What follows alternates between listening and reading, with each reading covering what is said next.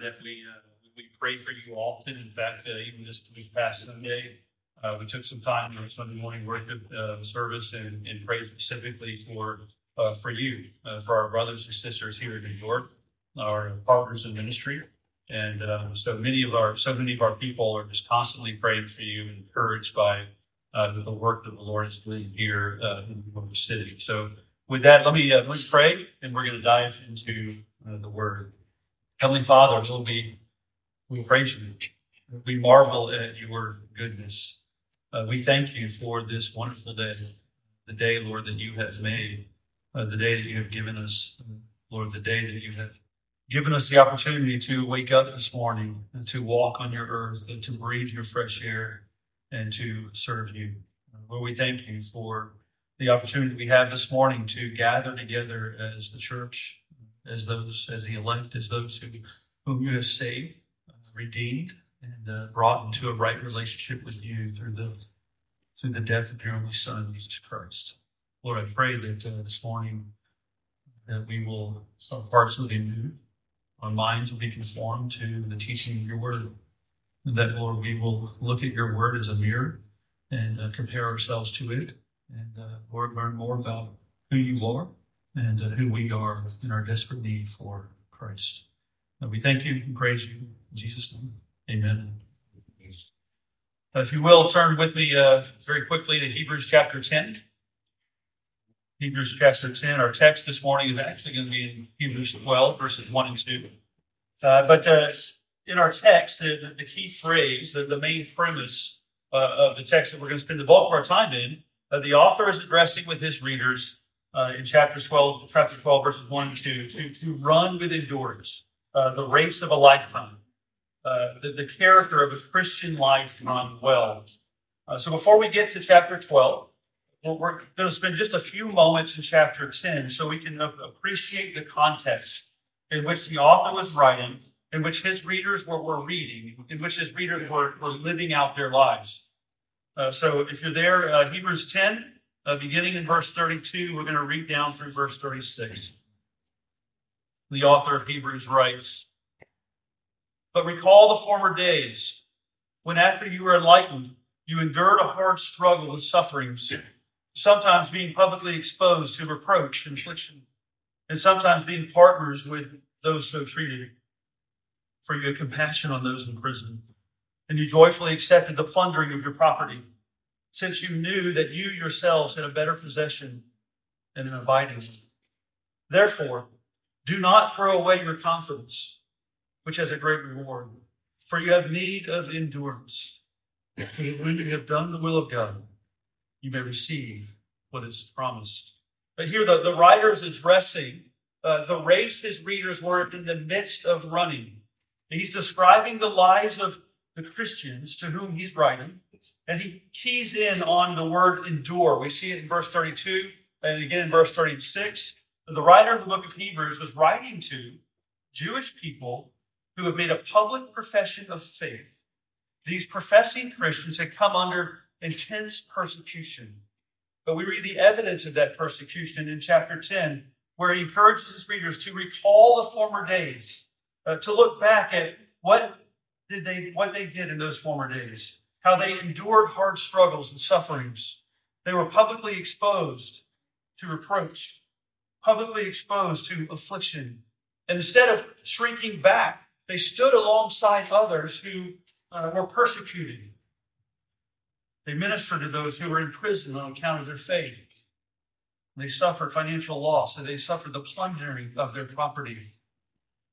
And the author reminds them that they suffered in these ways because at the time, they were convinced that they had already received a greater and an abiding possession than anything this world could offer them. In short, they were zealous. That they were zealous believers on fire for the Lord, and the world hated them for it. But you know this, Christian. Perhaps you are this Christian. Perhaps at one point you were this zealous Christian. And you remember what it was like to not live in fear, because nothing mattered compared to the surpassing worth of knowing Christ. Those were the former days. But now the writer extols them. He encourages them. He pleads with his readers to not throw away their confidence. He tells them that they're in need of endurance in order to finish this race, that they need to press on, to not stop midway, to not punch out. The persecution they suffered at the beginning of their race persisted and promised to become even more intense. And as they were ostracized from their communities and their families and their friends, as they continued to be so different than the world around them, the temptation crept in to go back, to seek relief in their old ways, to seek relief from the world by just blending into it. Some from this Jewish Christian community did walk away.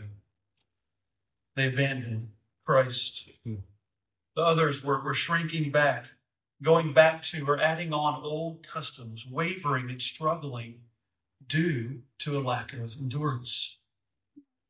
I understand. I saw it even. The New York City Marathon is today. There's an annual 15K run in Jacksonville called the River Run that happens every year. In normal years, about 16,000 people come out and participate. I know that that's just a fraction of the New York City Marathon, but it's a large race for our city. The first time I ran this race, which was also the last time I ran this race, I began training with a friend who was an avid runner. And he laid out this 3-month running schedule for us to follow. And he and I ran a few times, mostly shorter distances.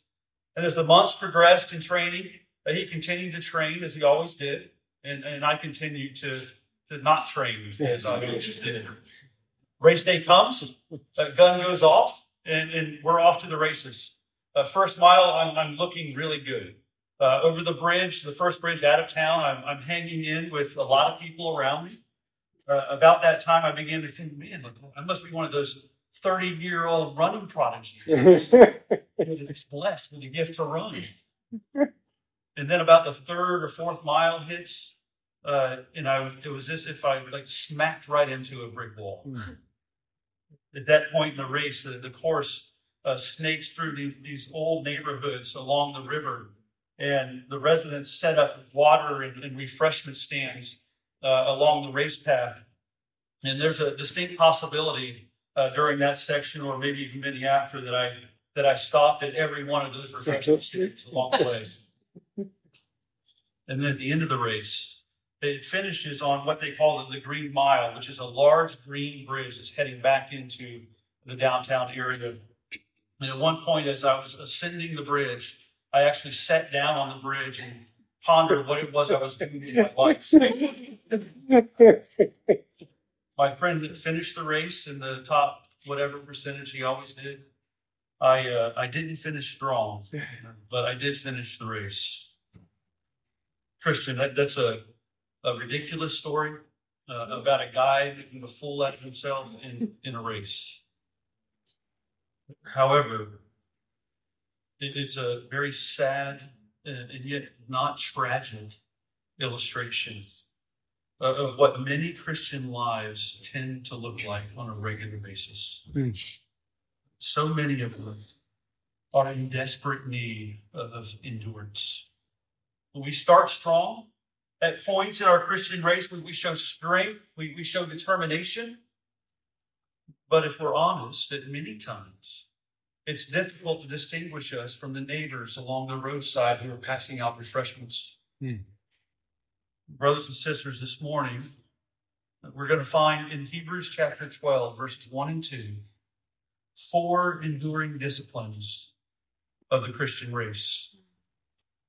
4 enduring disciplines of the Christian race that will help us not only finish the race, but Lord willing, will finish strong, will help us to finish with victory. The first enduring discipline is recognize that you are not alone. Recognize that you are not alone. Look with me at chapter 12, verse 1. And we're going to each one of these disciplines one at a time. Verse 1. Therefore, since we are surrounded by so great a cloud of witnesses, and we're going to stop there. The Greek word for witness here is actually where we get our word martyr. The Greek doesn't necessarily mean someone who has been killed for the faith, although it does carry a similar significance to that. It does mean one is bearing a testimony, but even to the point of death if necessary. The two questions come to mind about this great cloud of witnesses that verse 1 calls out. One, who are these witnesses? And two, what are they witnessing? Who are they and what are they witnessing? First, who are they? In chapter 11, our writer, after telling his readers that they are in need of endurance in chapter 10, gives about 50 different examples of Old Testament saints, example after example, saint after saint, who endured to the finish, who faithfully lived a life of faith. The great cloud is exemplified in chapter 11, verse 32, where the writer says, time would fail to tell of the examples that have gone before witnessing or gone before testifying. And what are they testifying of? On the surface, it looks as though these Old Testament saints are watching us. They're witnessing us run our race, as if they're sitting in the stands of a large stadium as we Christians are running on the track below. But that's actually not what's happening here. That's not what he's saying. They aren't watching this, not at all. Their witnesses or testimonies are the accounts of their own individual races already run. Testimonies of how they endured to the end, how they finished and found victory. Really, they're testimonies of the faithfulness of the Lord, are they not? His ability, his desire to bring them to victory, bring them to completion. I'd love to walk through a number of them, but time will only permit one. Look with me at chapter 11, verse 4. This is amazing. Chapter 11, verse 4 says, by faith, Abel offered to God a more acceptable sacrifice than Cain, through which he was commended as righteous.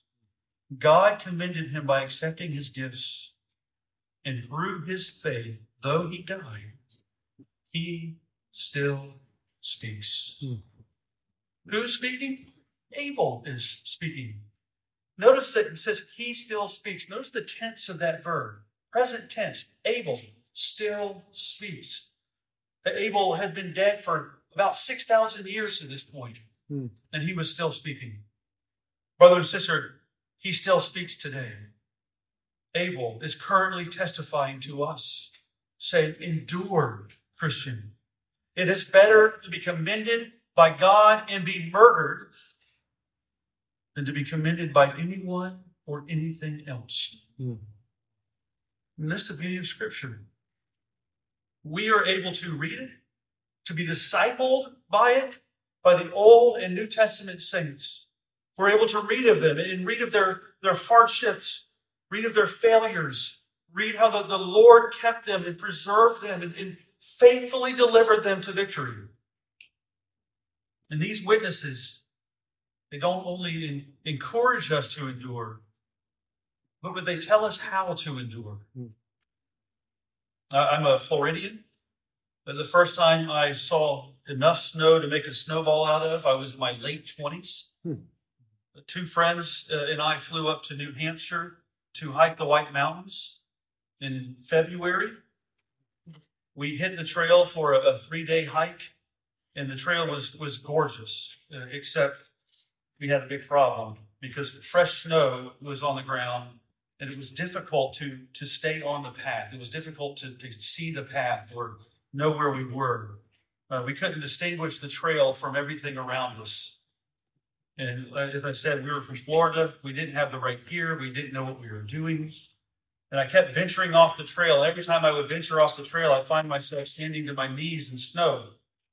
About half day into a 3-mile hike, I am standing in a foot of snow with 100 pounds on my back, thinking, what in the world am I doing here?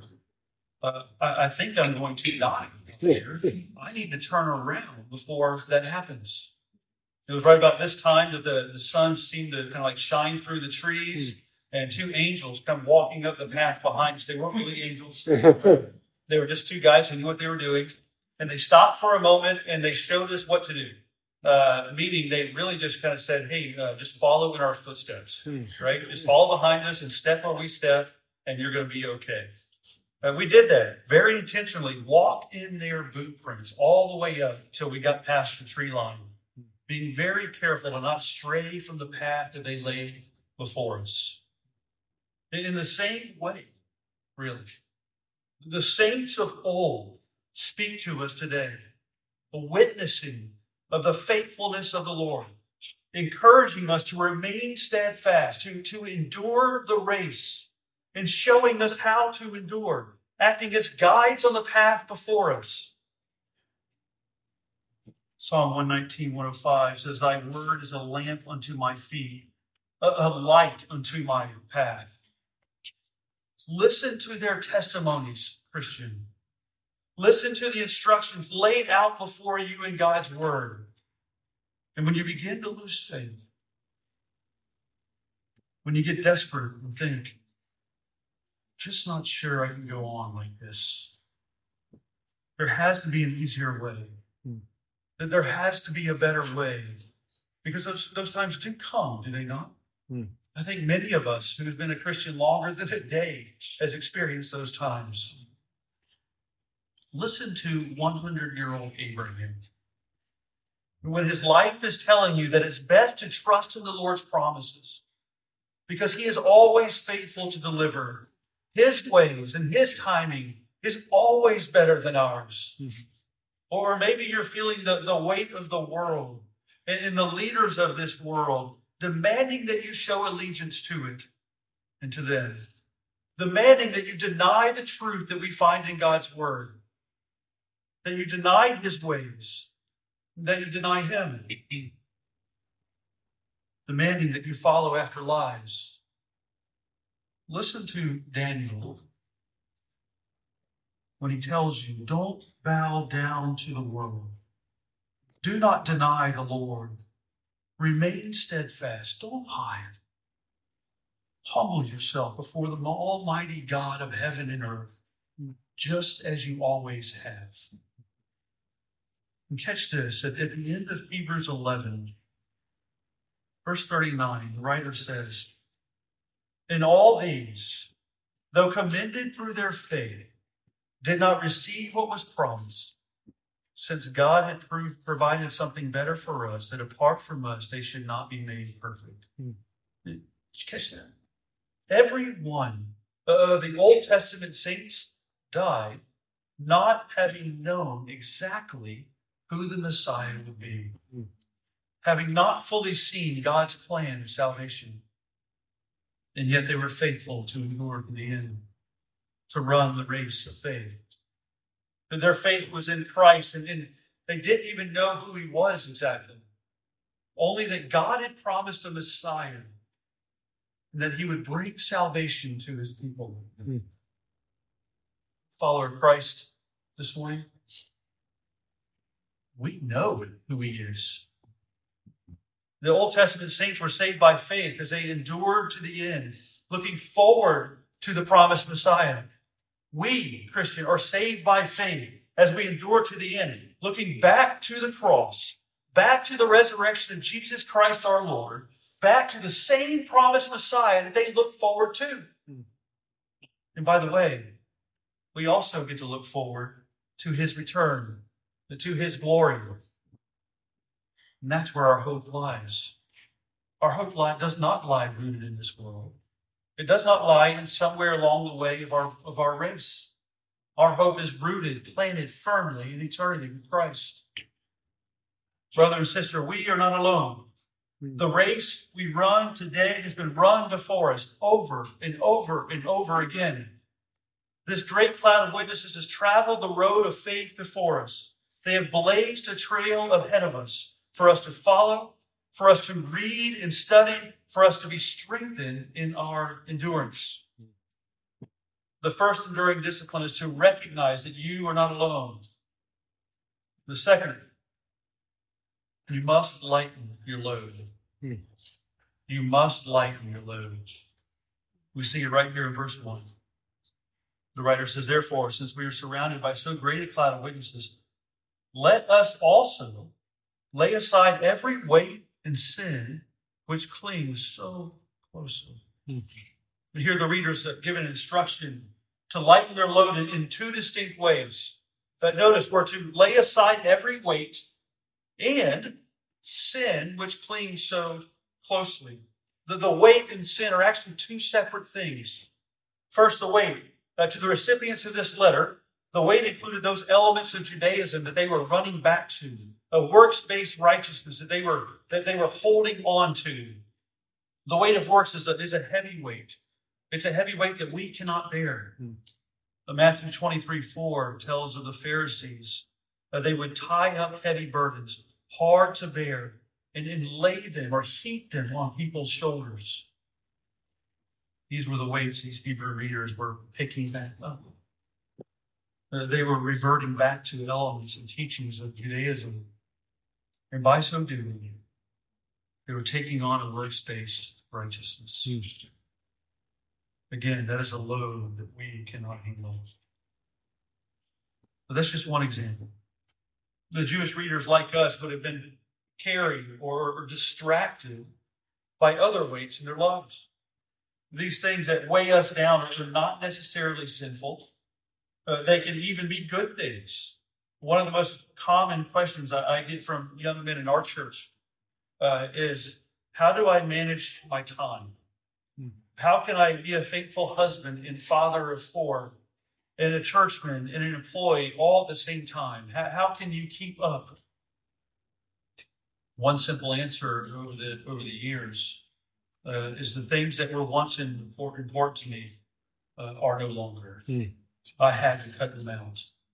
The word weight here literally means bulk or mass. It's a direct reference to body weight. We all get this.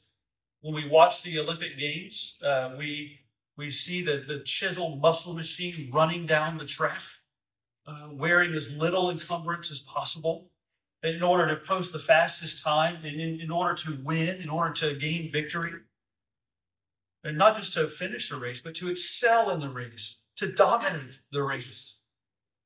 And that's what the author of the text is driving at here. He's telling his readers and us to shed the weight, evaluate your life, and cut out anything that might be weighing you down. Cut out anything that might be a distraction to you. To use another hiking illustration, because I only have the one running illustration. I was on a different hike with some guys. I used to hike a lot before I had kids. That was something actually that I cut out because it took so much time. We were almost a full day into this hike. It was in Tennessee, and we had just ascended a mountaintop when one of the guys sat down and just said, guys, I can't go on any further. My knees really bother me. I just can't make it. At that point, we weren't actually very far from our first camp spot, and so I said, hey, let's open his pack. We'll take all the weight out of his pack, and we'll just split it up among us so we can get to our camp. And that's when I figured out what the problem was. Do you remember anybody who's seen the movie Mary Poppins? The scene where they're in the nursery and she puts her carpet bag on the table, and the two kids are watching, and she opens it up. And she starts pulling things out of it, right? And she pulls out this hat stand out of her carpet bag. And she pulls out like this giant plant out of her carpet bag and a mirror. And she's just pulling one thing after another as the kids' like mouths are gaped open watching her do this. As we were standing there, mouths gaped open, I thought that maybe like we were just like in Mary Poppins for a moment. All this stuff coming out of his bag. We pulled a lantern out. Like a full-size hatchet came out of this guy's bag. The more items we pulled out, the more I thought were in there. At one point, I thought we lost one of our guys in there. So we dig stuff out. It was nice to have a lantern at the campsite, I will admit. It was a bonus to have a full-size hatchet in case we got stranded and had to build a shelter like the Swiss Family Robinson or something. But were those items necessary? Did the weight of those things hinder his hike more than they had the potential to help?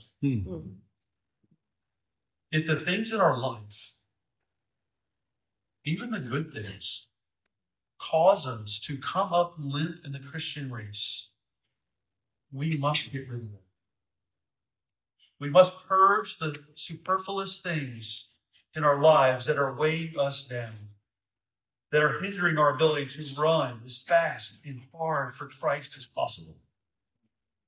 It's considered a very good thing to love and care for your children. And for those who are parents in the room, if you carry the weight of your child's salvation or lack thereof, it will crush you. That is not your weight to bear. That's as far as I'll go in naming things. Because as I mentioned, many of the weights aren't actually sinful. What might be a heavy weight to me may be a lightweight for Joey. What might be a heavy weight for Joey might be a lightweight for Manny. You name it. Whatever the weight it is going to be different for all of us. And if it is distracting you and drawing you away from the Christian race, from time in the Word, from fellowship with the body of Christ, from discipleship, from rooting out sin, from growing in godliness, from worship, then we must cut it out. We must get rid of it. We must shed it. We must lose the extra weight. We must also get rid of the sin that clings so closely to us.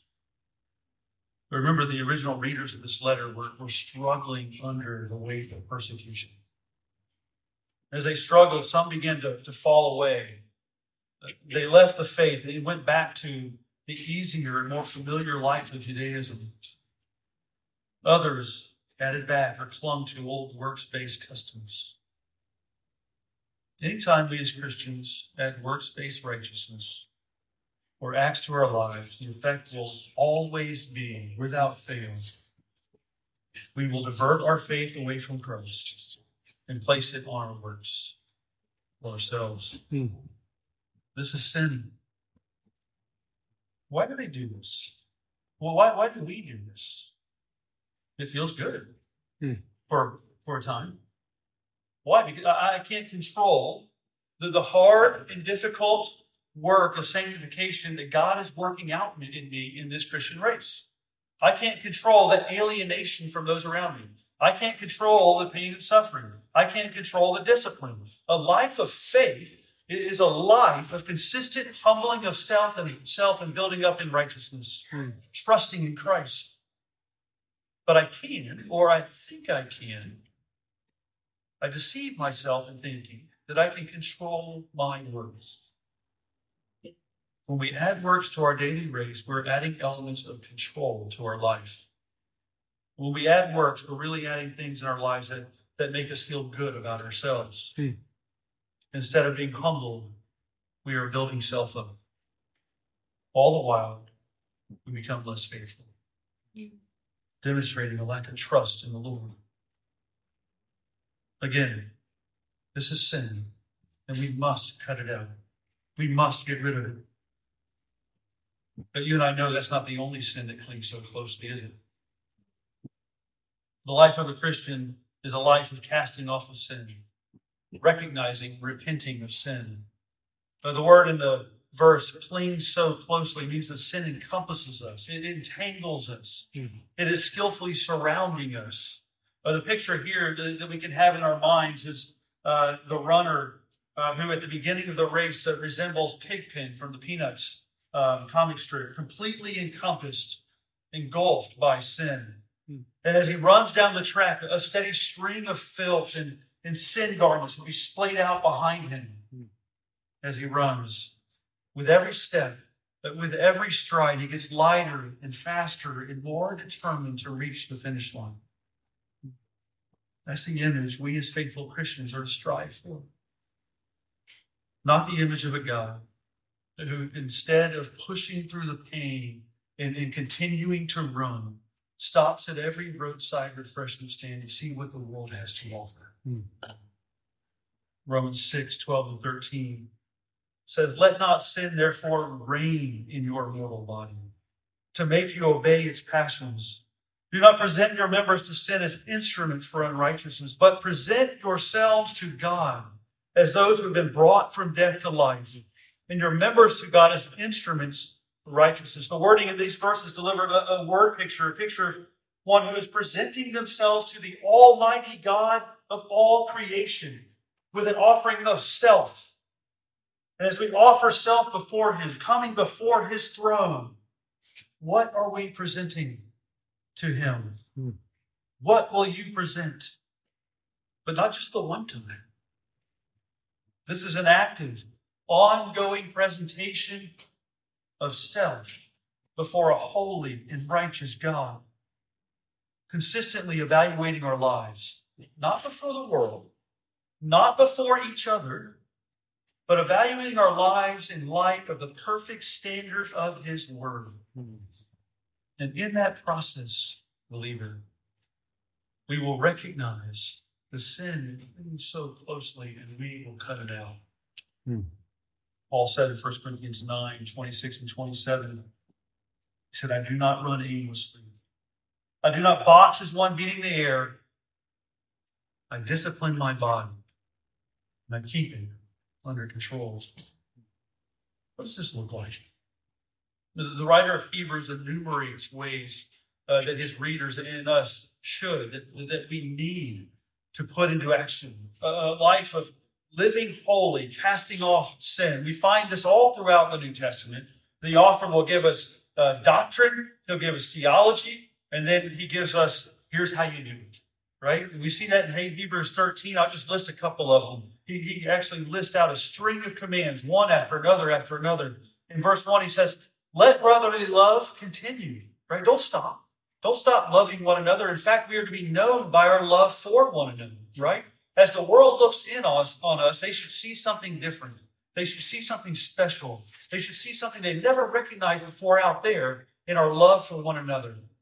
He goes on, verse 2, "Do not neglect to show hospitality to strangers." I actually just witnessed this in the bagel shop just an hour ago, as Joey befriended a man who lives in the neighborhood.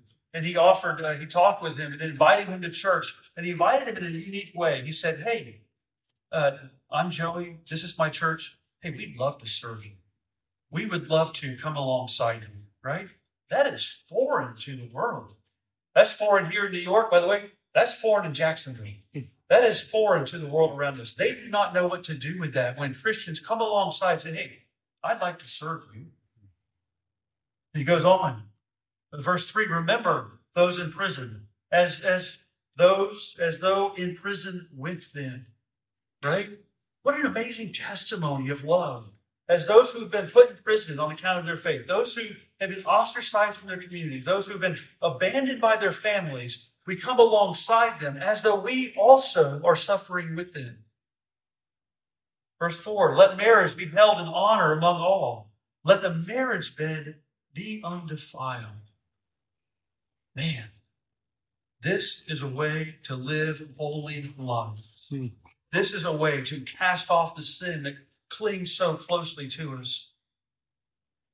If you are holding marriage in honor, the world will notice it. Oh man, the world will notice it. If you are keeping your marriage bed undefiled, whether you currently have a marriage bed or you desire to have a marriage bed in the future, if you are doing that and holding it undefiled, man, you will look different in the world. And what happens when we do that? God is glorified for it. Verse 5, "Keep your life free from money." Though the world can be defined by a love for money, and we see that in 2 Timothy 3, that a love for money drives the world, drives the one who's deceiving, drives the deceiver. And he goes on throughout the chapter, instructing his readers over and over again to double down on holiness. double down on casting off the sin that clings so closely to us, to be meticulous about holiness. I was listening to a podcast about a professional mountain climber, and he was talking about the lengths that he goes to prepare to summit the tallest mountains in the world. And he was so serious, so meticulous about being prepared that he would cut the tags off of his clothing, off of his gear, in order to save just a mere 50 grams, about 2 ounces of weight, as he prepares to go up these large mountains. It is a great feat to summit those mountains, but it's a perishable wreath that he receives. Christian, are you meticulously cutting the weight and the sin that clings so closely to you, that's weighing you down, that saps your endurance and makes it seem as though you can't take another step, much less strive for victory? Because it's an imperishable wreath that we run for. Christian, gain endurance. Strengthen your endurance. Remember that you are not alone. Lighten your load. And enduring discipline number 3, run your own race. Run your own race. Now look with me again at our passage. The writer says, therefore, since we are surrounded by so great a cloud of witnesses, let us also lay aside every weight and sin which clings so closely, and let us run with endurance the race that is set before us. And this is the main command in our passage, to run with endurance. But pay attention to the race we're to be running, which is the race that is set before us. We do not chart the course of our race. We don't sit down with God when he saves us and look at the map of our lives and collaborate on what our race is going to look like. We don't get to say, hey, I'm a better runner when I run along the coastline. Give me a little trial bridge here, maybe a small suffering divot here, but really, Lord, I'm the best runner when I'm on predictable flat ground. That doesn't happen. Does it? No, it doesn't happen. He chooses when we run the beautiful scenic routes. And he chooses when we will run over giant bridges that exhaust us. He chooses when we will run up snow-covered mountains and when we will run in the midst of a storm. This race we run has been designed by him for his glory and for our good. We see that in Romans 8:28, and we know that for those who love God, all things work together for what? Good. For those who are called according to his purpose. There will be some commonality in our races. Every follower of Christ begins his or her race at salvation, and every follower of Christ ends his or her race at the same finish line, death, or Lord willing, when Christ returns. Every race will not be a sprint, but instead it'll be a race for a lifetime. The Hebrew Christians, they ran the sprint well. They shot out of the gate. They took the big lead, but they flagged at the midway point.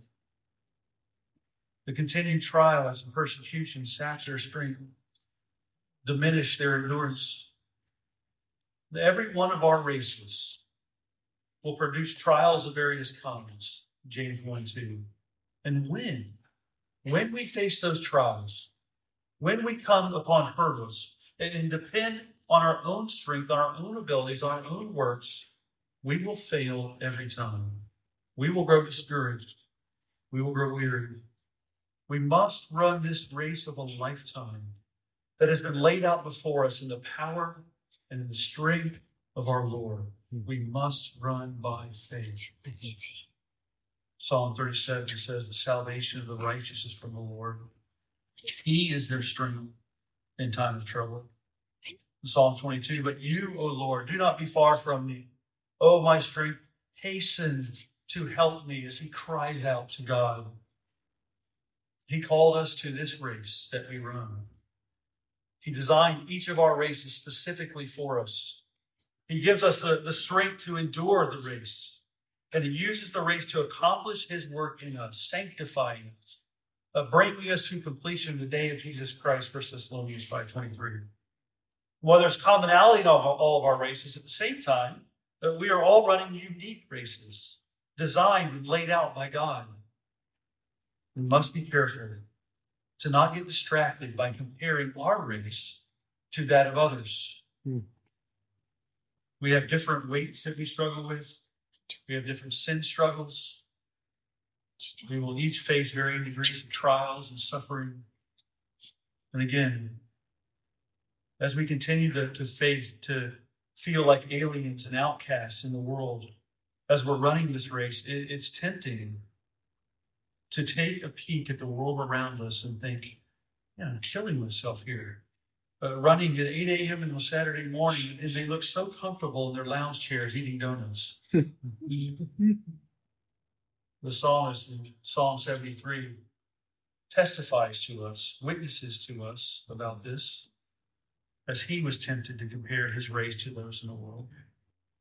He says in verse 3, "For I was envious of the arrogant when I saw the prosperity of the wicked. For they have no pangs until death. Their bodies are fat and sleek. They're not in trouble as others are. They're not stricken like the rest of mankind." Man, at times, perhaps many times, this is a strong temptation, isn't it? To look at the world around us and think, why do they have it so easy? Why do the wicked have it so easy and I have it so hard? Later, he tells us to how to deal with this temptation in verse 16. He says, "But when I thought how to understand this, it seemed to me a wearisome task until I went into the sanctuary of God. Then I discerned it."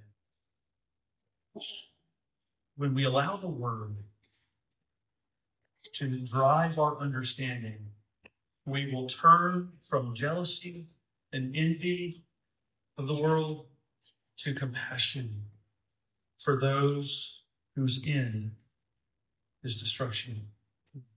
We will turn from a desire to be like them to a desire to show them Christ so they can be like him.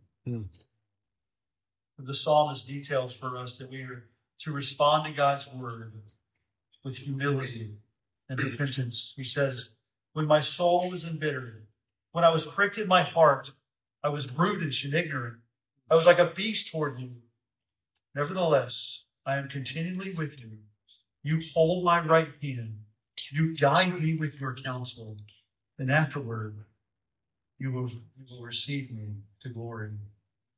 The life of faith is a life in which we don't compare our race to that of others, but instead we seek to faithfully finish the race God has given us all the way to glory.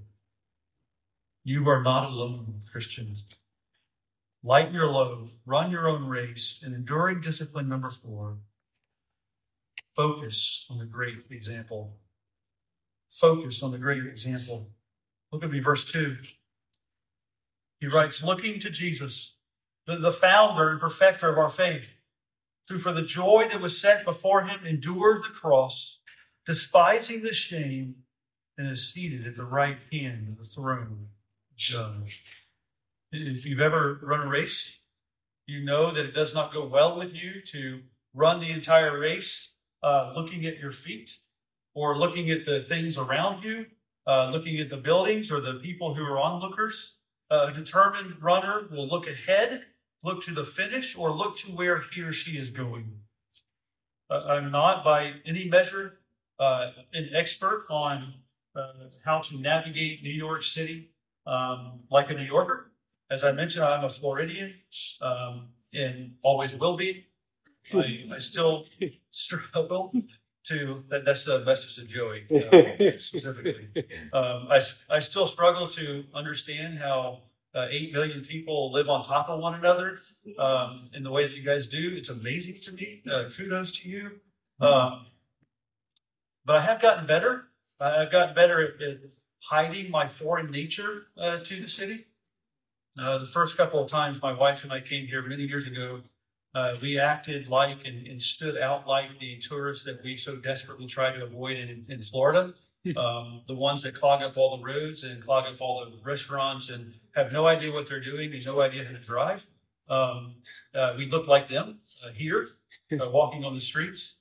And I figured out that the primary issue that I had, or we had, was like eye discipline, right? Awareness of where we are and what we were doing. I had to stop like looking at the tops of the buildings. I had to stop looking at all the people walking by me and around me. I had to stop looking like I had no idea where I was going or what I was doing. And I had to start looking like, even if I didn't know where I was going or knew what I was doing, looking like I did it, right? And until I figured it out. And it took me some time to do that, but I needed to keep my eyes trained. I learned. I need to keep my eyes trained ahead. Keep my eyes trained on where I was going and not on the world around me. This race will be all the more difficult, the Christian race that is, if you spend the entire race looking around, gawking at the world around you, seeking comfort and an affirmation, acceptance, escape, strength, instead of looking to Jesus. We were reading in the scripture reading earlier, and I was struck by Psalm 69, 12 and 13, where I'll read it again. He said, I am the talk of those who sit in the gate, and the drunkards make songs about me. That is a striking statement, right? The psalmist is writing, those who sit at the gate, the people who sat at the gate were the ones who shared all the information in the city. And so those at the city gate, everybody's talking about him. Everybody's deriding him. Everyone's speaking ill of him. And the drunkards even are making songs about his calamity. He's the scourge of the city. He's on the talk of those. They sing about him. But then he says, but as for me, my prayer is not in them. He says, my prayer is to you. It does not matter what they say about me. It doesn't matter what they sing about me. It doesn't matter how much the world hates me. My prayer is to you, O Lord. The verb here is actually a compound word. It denotes two separate actions. One, to look away, and the second is to look to. Look away from anything that is not Jesus, and look to, train your eyes on Christ. As you run this Christian race, what draws your attention away from Christ? Is it the bending of the enemy's bow, as the psalmist testifies about in Psalm 11? Is it fear of man? Do you find yourself tempted to retreat from the race in an effort to avoid persecution? Or even just to avoid feeling awkward with a neighbor or someone in the line to get a bagel? Are you tempted to adopt just a little bit of false teaching just so the people around you won't call you a Neanderthal? By the way, Neanderthals never existed. Perhaps it's personal ambition. Are you drawn off course by the enticement of wealth and power? Are your eyes fixated on your career and not eternity? Or maybe your relationship is turned into an idol. Instead of seeking to honor Christ in that relationship, you're seeking to find comfort and peace and security in someone other than Christ. Do you idolize your spouse, your boyfriend, your girlfriend, your friends? Could it be the boastful pride of life? Running the Christian race is hard, it's tiring, and never stops. And sometimes you just need some me time. I can set this race down for a little while. I'll just pick it up again in a couple miles. It's no big deal, right? I'll cut a corner here. Cut a corner to this. I lost my mother to cancer last summer. And she entered the hospital Memorial Day weekend with really terrible back pain, not knowing that she had cancer. And she died 6 weeks later, having never left the hospital. It was a great trial. For us, the greatest trial of her life. While she was in the hospital, I sat with her almost every day, and we had a routine we would cycle through, sometimes multiple times a day. When she was in a lot of pain, some extreme pain, and when she was suffering with either pain or anxiety, I would ask her to tell me the things that she's thankful for. Mm-hmm. Strange question to ask someone who's dying. Mm-hmm. And she would start listing them off. Inevitably, each time, she would end up talking about how thankful she was for Christ, mm-hmm. how he had saved her from her sins. And she would talk about how she was thankful for hope and how she was thankful that she wasn't afraid to die. We would then pray and thank God for these things and open the Bible and read the Psalms. But the greatest gift God could have given me during that time was to hear my mother cry out to Jesus continually on her final day here on earth. I knew he had stripped all of the distractions away, and that her eyes were clearly fixated on Christ. Where do you run in times of great trial, in despair, heartbreak, persecution? Are you tempted to pack up your tents and go home? The author extols his readers and us. Don't leave the race. There is no one or nothing better than casting your eyes on Jesus. He's the founder of your faith, meaning he's the source of your faith, the text tells us. But the Greek word for founder is archegos, meaning he's the chief example of our faith.